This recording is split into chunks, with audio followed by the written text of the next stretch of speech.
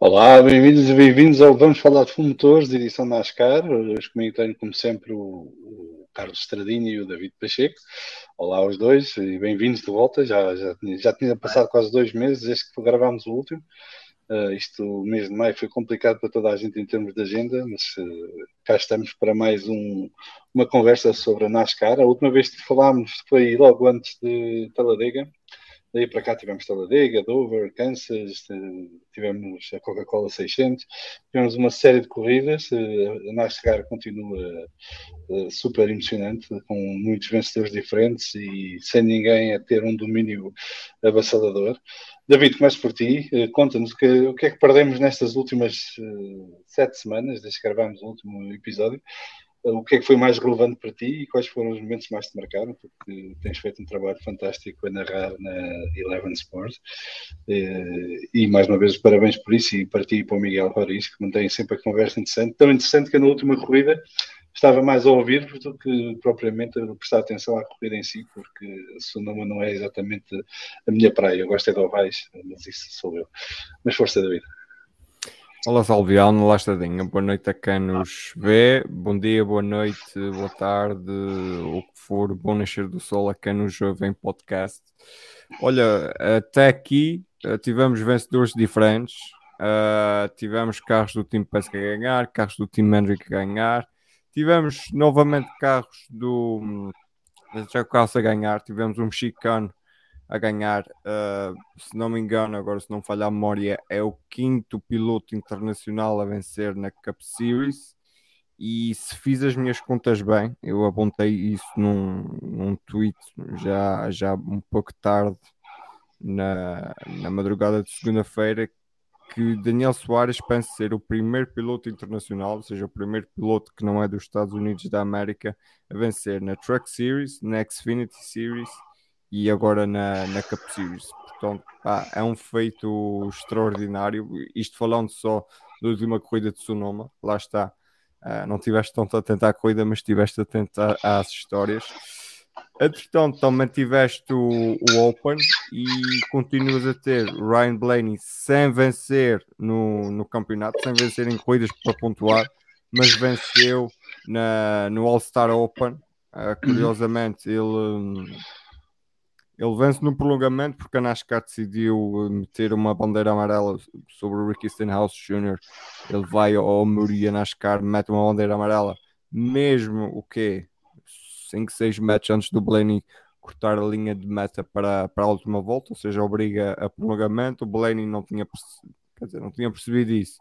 Como aquilo é muito rápido, ele já estava a celebrar, tira a rede de segurança. E para quem não sabe, aquela rede de segurança geralmente é sempre metida pelo gajo mais forte da garagem. Ou seja, muitos deles são antigos jogadores de futebol americano e aquela rede não é nada fácil de se meter. Lá o Blaney lá se ajeitou e terminou a corrida. Quando lá está, colocou sempre um ponto da questão de segurança. Será que ele estava seguro com aquela rede? Será que não estava? E afins. E por fim, eu ressalvo algo que nós gostamos aqui muito de ver na NASCAR e algo que não se vê assim tanto noutros campeonatos, que é as quesilhas, que agora vai ser Danny Hamlin contra Ross Chastain. Já começámos a ver quando aconteceu na Worldwide Technology Raceway, foi a primeira visita da Cup Series lá. Danny Hamlin contra o Ross Chastain. O Chastain acabou por colocar o Hamlin fora da corrida. Também deu um toque no Chase Elliott. Curiosamente, estava à espera de uma reação mais efusiva do Chase Elliott nessa corrida, porque quem conhece o Alan Gustafsson sabe que alguma coisa que se passa naquele carro é logo para mandar para nada. E o Hamlin, lá está, o Hamlin andou ali a forçar sempre sem tocar no Chastain depois desse acontecimento, e no final temos o Hamlin a dizer, e pronto, com razão, porque já sabemos como é que isto funciona, é que vai dar quando doer mais. Para mim, eu cheguei até a falar isso nas transmissões, que é o Chastain depois anda a corrida toda depois desses incidentes a dizer para o rádio, para a NASCAR a vir a dizer que olhem para as vossas superestrelas, depois no final da corrida vem dizer não, sou um piloto, não sou bom piloto, a culpa é minha, não devia ter feito, metade do pelotão está zangado comigo e tal, vem dar aquelas desculpas de, não, aquela desculpa para mim não pega, não pega. Não é, por exemplo, não é uma desculpa, mas não é uma reação a Tyler Reddick no final de Bristol Dirt, quando ele é tirado da vitória pelo Chase Briscoe. Não é uma. Houve mais alguém que reagiu assim. O William Byron, depois da quesilha com o Joe Logano vence em Darlington no Throwback Weekend após meter o William Byron para o muro, e pronto, vai se queixar depois para os microfones. Não se queixem nos microfones, queixem-se em pista, façam em pista, lá está. É outra quesilha que também estamos à espera de ver quando é que o 24 vai mandar o 22 para a parede. Muito bem, Estradinha. Antes de passar a palavra, só cumprimentar aqui o Rui Matias, está-nos a seguir no Twitch. Um abraço para o Rui. Em breve voltaremos vamos falar de fundo de MotoGP. Mas, Estradinha, tu tens estado mais na estrada do que em casa ultimamente, mas tens seguido o podes da NASCAR. O que é que tens a comentar dessas últimas 7 semanas, tendo em conta também o que o David acabou de nos contar? Sim, boa noite a todos. Tenho estado mais a trabalhar ao fim de semana, não tenho tido muita oportunidade de acompanhar as corridas em direto, mas claro, vou acompanhando sempre com o que está disponível. O campeonato tem estado, acho eu, tem estado calmo, tirando ainda a situação dos pneus, que tem sido sempre um problema ao longo do campeonato. Ainda não conseguiram arranjar uma solução mais fiável para aquilo. Os carros, eu acho que os pilotos já estão a começar a habituar-se mais aos carros. Destaco o carro número 1, Ross Chastain, tem feito um campeonato brilhante. Tem sido uma boa surpresa estar lá na frente. Acho que adaptou-se muito bem ao carro. Não precisa de estar a pedir desculpa constantemente, como ele tem estado a pedir desculpa. Ele anda bem na frente, tem tido quesilhas, ok, é NASCAR, não tem que estar ali a pedir desculpa, como o facto do David já explicou. É andar para a frente, pronto. Quando chegar o payback, vai chegar e ele vai ter que aguentar. Sim, basicamente é a questão dele não assumir isso. É isso que me chateia mais. Assume simplesmente. Ok, és um piloto duro em pista, vamos para frente, em frente, continua. Exato. Ele não tem que estar ali com aquele. Afinal, eu fiz, mas sou um santinho. Não é. E ninguém anda lá a dormir. Ele vai ter a resposta, sem dúvida. Como vai ter o Joey Logano da parte do 24, que eu acho que se calhar até vai ser nos playoffs. Que é como vai ser a doer. Pegando agora esta corrida mais recente, Sonoma, eu esperava mais, sou sincero. Eu acho que estes carros são demasiado eficazes nestas pistas convencionais. Eu esperava mais barulho, mais cacetada, vamos assim dizer. Foi uma pista que sempre deu muito boas corridas ao longo dos anos, Sonoma. Muitas bandeiras amarelas, muitas boas últimas voltas, e este ano foi assim um bocadinho ok. Estava aqui a chegar foi muito morno, foi. Eu estava a seguir. Eu estava a Basta seguir a ver corrida. o morno que foi, que aqueles pneus na penúltima curva continuaram lá a corrida toda. Isso eu acho que fomos ver aquelas pilhas de pneus que lá estão naquela penúltima curva. Estes últimos 10 anos foi a primeira vez que os pneus ficaram lá do início ao fim, sem ninguém tocar nos pneus. Isso foi uma coisa inédita. E só isso já diz bem do monótono que foi a corrida, infelizmente. Pronto, tivemos ali algumas boas imagens. Sim, mas daquela. eu retiro outra ilação da corrida de Sonoma. É que a corrida foi monótona, e excetuando aquele problema do Bubba Wallace com o motor, durante quase 90% da corrida não se passou mais nada. Mas a verdade é que também temos um lote de pilotos muito boa, muito alta categoria, não é? Porque eles não cometeram erros, mesmo naquela saída daquela curva larga que vão em diretos ao muro e Sim. não houve um que raspasse sequer. Aquilo, eles, não sei, eu quando vejo corridas assim também me impressiona a qualidade da condução, não é? Porque eles seguem sempre muito perto uns dos outros, não é? E com o cone de ar e com tudo isso, e ninguém se esbardalhou. Foi uma coisa impressionante. Eu acho que teve muito a ver com os carros. Estes carros, pronto, as suspensões independentes, transmissões independentes, são mais eficazes e a condução está muito mais apurada. Eu acho que, por exemplo, se fizessem uma corrida de Xfinity ali, ia ser completamente diferente. Os carros Falar em iam ter mais Xfinity, espetáculo em pista.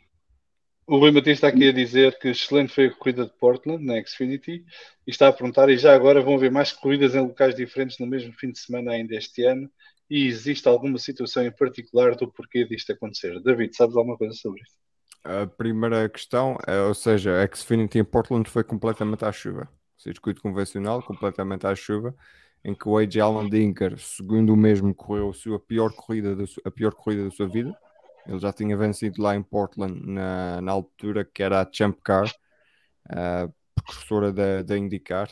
Ele venceu lá porque o AJ Allmendinger vem dos Fórmulas. Há muita gente que não conhece, mas ele vem dos Fórmulas. Foi uma corrida com muita chuva. O AJ Allmendinger foi não sei quantas vezes, 4 ou 5 vezes para. Ele já arrancou do final do pelotão, 4 ou 5 vezes foi para o final do pelotão e depois acabou por vencer a corrida.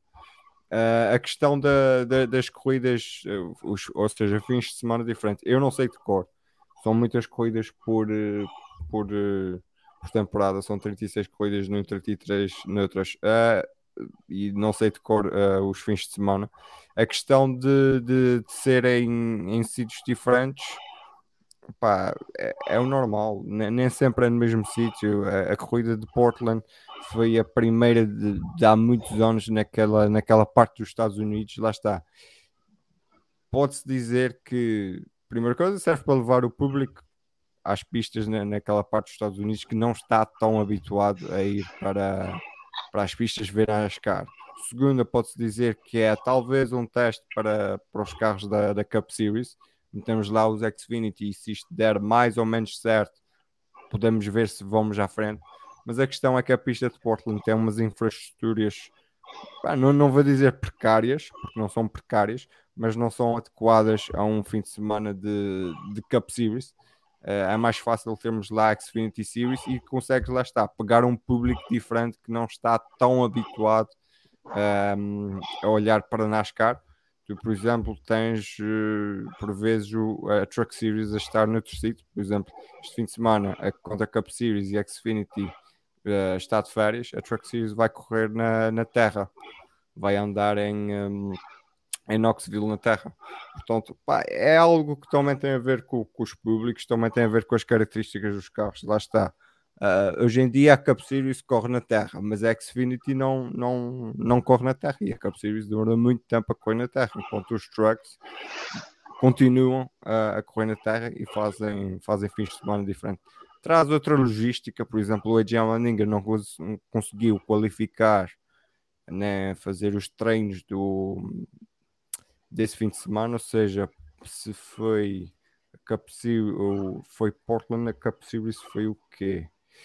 A Cup Series acho que foi o Worldwide Technology Center. Agora espero não estar enganado. e já são muitas corridas, uma pessoa já não decora. Mas o Ijal Mandinger não faz, vence e depois vai para o 16 da Cup Series. Traz outros desafios aos pilotos, é sempre giro de ver esses fins de semana diferentes. Só uma coisa, estavas a dizer, Portland foi uma corrida à chuva, não se podia esperar outra coisa de Portland, não é? Porque aquilo está sempre a chover lá. Sim. Apanhar um fim de semana de sol é que é tipo milagre.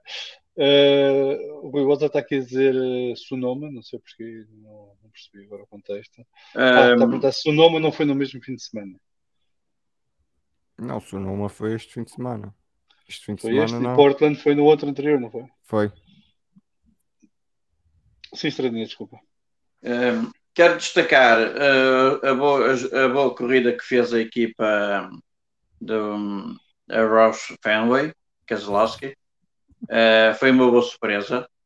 Para mim, principalmente, porque eu pensei que o carro 6 do Brad ele fosse andar ali às aranhas e andou bem. Teve azar na bandeira amarela. Ali mais uma volta e ele podia, se não sai a bandeira amarela, ele ia à boxe, ia voltar a sair nos primeiros 5 e depois a corrida seria diferente. Pronto, teve azar, ficou com a corrida estragada. Mas o colega de equipa, o carro 17, também ficou um bocadinho para trás e conseguiu recuperar bem, chegou-se à frente e houve ali por momentos que eu pensei que poderia caminhar para a vitória. Não fosse o Soares estar muito forte, também foi uma boa surpresa, aquele carro apanhar-se na frente e distanciar-se e ele não conseguir apanhar. O 17 não conseguir apanhá-lo. Foi bom para o moral da equipa, fez um bom resultado. A equipa tem sido um ano muito, muito complicado. Provavelmente não se vai conseguir apurar para os playoffs, nem do carro 6 nem o carro 17, mas fizeram um bom resultado os dois e foi muito bom para o moral da equipa, até porque era uma pista que provavelmente eles iriam andar mal e até andar bastante bem. Olha, eu tenho uma teoria da conspiração para isso. Visto que o 11 andou ali a bailar, no final o 11 estava na frente do 99 e o 99 é da Trackhouse Racing e como o 11 tem bife com alguém da Trackhouse Racing, ele podia atrasar mais o 99 e assim o 17 pegava e para ir na volta final, que é, ou na volta ou nas 5 voltas finais, que é para aí quando se pode atacar ou quando se costuma atacar mais nos circuitos convencionais, o 17 é garantir a vitória. É só uma teoria da conspiração, como a pessoa às vezes tem tempo para pensar nas coisas. Pois. No entanto, pronto, ainda podemos ter, ainda temos Daytona, temos Daytona ainda durante o campeonato regular, não temos? Temos. E temos Indianápolis. Pronto, são duas super speedways. Eu posso dizer o que é que falta? Falta Nashville já no próximo fim de semana, no dia 26. Depois, em julho, temos mais 5 corridas. Temos Made in America na Road America. Circuitos convencionais, que é o de Indianápolis, Road America. Depois tens Atlanta Motor Speedway, New Hampshire, Pocono, Indianápolis é tal road course que estavas a falar. Depois em agosto, para acabar, temos mais 4 corridas. Michigan, Richmond, Watkins Glen, que é outra convencional, e acaba em Daytona no dia 27 de agosto, da época regular. Antes de continuarmos, só queria dizer, eu estava a olhar para a classificação, neste momento temos 12 pilotos já com vitórias, portanto passam 16 ao playoff e quem ganha normalmente passa automaticamente. Mas quer dizer, 12 pilotos já estão confirmados com vitórias. Há mais 4 lugares ainda, digamos assim, e faltam 9 corridas. Portanto, ainda é possível este ano termos esse resultado um bocado incrível de passarem os 16 pilotos que ganharam corridas. É verdade, foi uma coisa que nós falámos no início do campeonato. Acreditam nisso. E outra coisa, o que eu reparei também na classificação, é que o Blaney tem 511 pontos, o Ryan Blaney tem 511 pontos, portanto podia estar em segundo lugar do campeonato, atrás do Ross Chastain, que tem 520, e está em 13º por causa desta brincadeira. Porque ele ainda não venceu. Ou Exatamente. seja, ele é o primeiro dos gajos que não venceram. Exato. Então, mas se tivesse vencido, estava em segundo do campeonato nesta Sim. altura. E olha que já esteve em primeiro. E o Chase Elliott também, antes de vencer, o Chase Elliott venceu em Dover. O Chase Elliott venceu a Monster Mile. Também já esteve na liderança. Estavas a perguntar se pode haver. São 9 corridas que faltam para os playoffs e se pode haver mais vencedores diferentes. Pode haver, mas eu não acho. Não vejo muitos mais pilotos e muitas mais equipas lá à frente. Achas que o 4 não vai conseguir chegar à vitória? Não. E ele, esta corrida, ficou bastante frustrado com a equipa. Finalmente. Provavelmente já deve ter dito coisas lá dentro da oficina e tal, mas publicamente, finalmente, já começou a mandar vir com os seus rapazes da boxe e tal, porque pá, eles não estão a trabalhar bem. Eu não acho que o 4 vá conseguir. Eu inclinava mais até para um Tyler Reddick, para um quem é que falta? Um Blaney, claro, um Martin Truex Jr., mais Também. esses 3 pilotos para terem uma primeira, o Reddick, primeira vitória da Cup Series, e depois o Blaney e o Truex Jr. para terem a primeira vitória de 2022. Mas depois não estou a ver muito mais. Quem? Também é um piloto que também estamos todos à espera que ele vença, também ainda não venceu este ano. Sim. Eu não vejo muitos mais. A minha questão é essa. Pois porque durante a corrida, quando eu coloquei aquela questão do top 30 no campeonato regular da vida, sim. A minha dúvida é porque isto aconteceu em 2015, quando o Kyle Busch foi campeão nesse ano. Para se poder entrar nos playoffs, mesmo tendo uma vitória, tinha que estar no top 30 no campeonato regular. Se estivesse no lugar 31, mesmo com uma vitória, não chegava para entrar nos playoffs deste ano. Agora, eu não sei se essa regra, entretanto, se mantém ou se isso já caiu. A minha dúvida era essa, sabes? Há muitas regras que às vezes a gente não consegue perceber se mantém ou se não se mantém e tal. Mas a questão é que tu tens...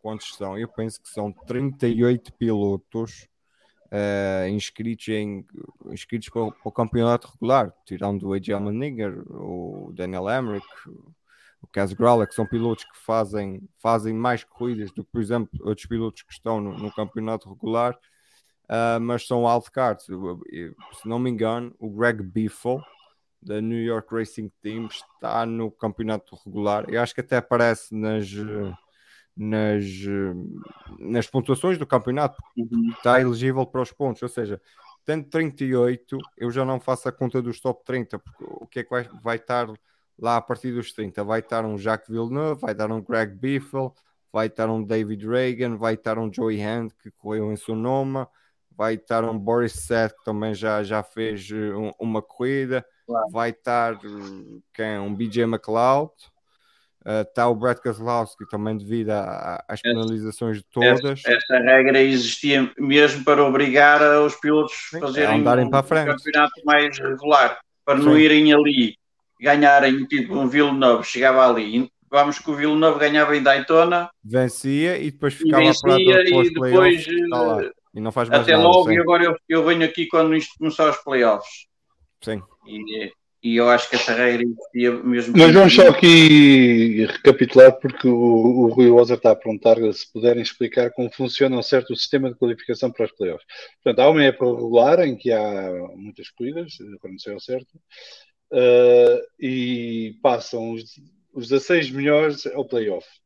E o que é que podem ser os 16 melhores? Ou os pilotos que vencem corridas, ou tirando esses pilotos, vamos supor que só há 5 pilotos para 5 corridas, esses 5 não passam ao playoff e depois passam os seguintes 11 em número de pontos.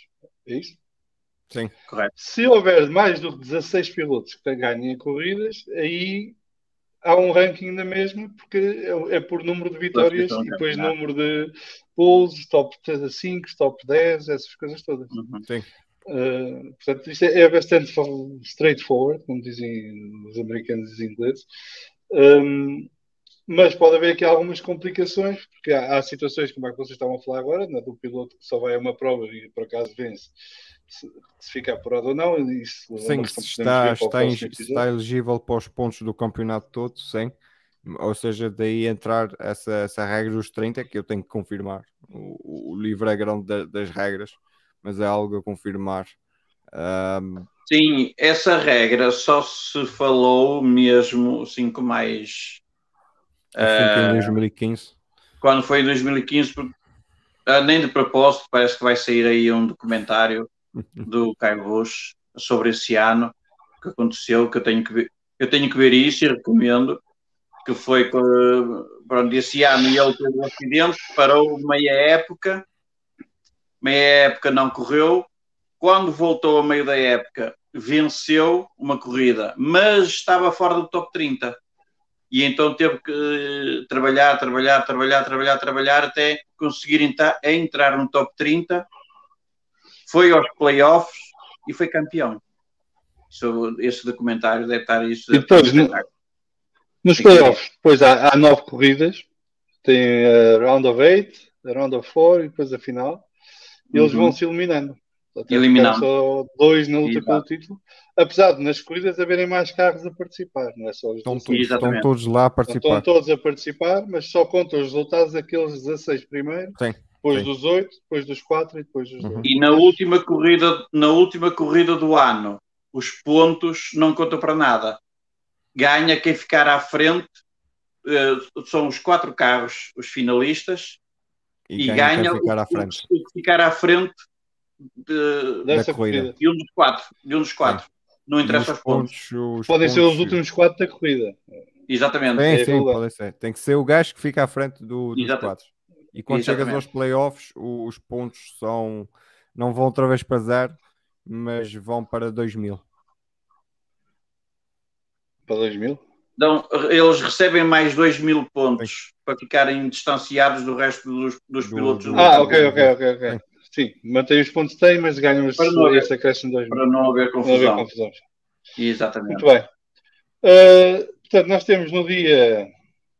escapa outra vez isto. Dia 26, então, temos o Nashville Super Speedway, graças a Deus, uma oval, que é para repor alguma normalidade nisto. E olha que o Sardinha estava a falar do documentário do Rowdy, vai ser antes de Nashville, que vai estrear, pelo menos nos cinemas norte-americanos. Chama-se Rowdy. Okay. Mas cá não vai estrear nem cinema, vai? Não sei. O cinema não, cá não. Se calhar aqui para NASCAR em cinema na Europa. Pois é isso, deve ir direto para streaming cá. Eu ainda estou chateado porque ainda não consegui ver o documentário do Chase Elliott. Ok, vamos estar atentos a isso, nem eu. Vamos estar atentos a isso. Portanto, Nashville no dia 26 de junho, na Eleven, e nos Estados Unidos já é na NBC, já houve agora a passagem da Fox para a NBC. A Fox fez a primeira metade do campeonato, a NBC fará a segunda metade. Mas já depois Fox em julho com os trucks. Ok, mas se ninguém vê, só tu. Pronto, mas eu vejo os trucks. Quer dizer, eu ouço os trucks porque eu ouço se for já a app da NASCAR, tens a MRN ou então a P something, que é a rádio lá. Está recomendado para quem gostar de track racing para ir ouvir os relatos no site da NASCAR. No dia 3 de julho temos o Road America, portanto este é um convencional e deve ser bem interessante, até porque é um circuito fantástico. Depois no dia 10 de julho, outra vez numa Speedway em Atlanta. Dia 17 de julho em New Hampshire e 24 de julho em Pocono. E fechamos o mês de julho com o Indianapolis Road Course. Entretanto, hoje ficávamos por aqui, mas entretanto espero voltarmos antes de Indianapolis. portanto, alguns no mês de julho, para fazer uma recapitulação das últimas corridas e lançar a parte final desta época regular, a ver se temos mais algum vencedor novo até lá, que é para baralhar ainda mais as contas do playoff. Não sei se querem acrescentar mais alguma coisa hoje. Eu vou mais uma semana de férias e depois estou aqui até 6 de novembro a bombar todos os fins de semana. É uma maravilha. Já sabes, mas vais mesmo de férias esta semaninha? Eu estou de férias esta e a próxima semana. Muito bem. Não, Então, não há nas caras fim de semana. Boas portanto, férias. Boas férias. Desfruta não dá muito, para reparar pelo aproveita. meu bronze aqui na minha careca. Bronze, não é? Epá, mas isso pode ser de sol a andar na rua normal. Mas olha, boas férias, desfruta muito, Obrigado, aproveita para obrigado. recarregar baterias. Vais ter aí uma sessão de endurance depois até dia 6 de novembro. Estradinha, boas viagens. Corra Obrigado. tudo bem. Que regresses bem a casa sempre. E nós não vamos falar de full motores, vamos continuar com as diversas modalidades. Está para breve o lançamento do podcast independente. Estou a tratar das coisas para ver se arrancamos ainda este mês ou no início do mês de julho. E de qualquer das maneiras, temos o Vamos Falar de Fundo às quartas-feiras, o Vamos Falar de Fundo de brief no dia ou no dia seguinte aos grandes prémios de Fórmula 1. E portanto não há de faltar podcast para acompanhar. Obrigado a todos pela vossa presença. Um abraço ao Rui Wozart que nos seguiu aqui fielmente no chat hoje. E obrigado, David, e obrigado, Estradinha, e até breve. Abraço e beijinhos. Adeus.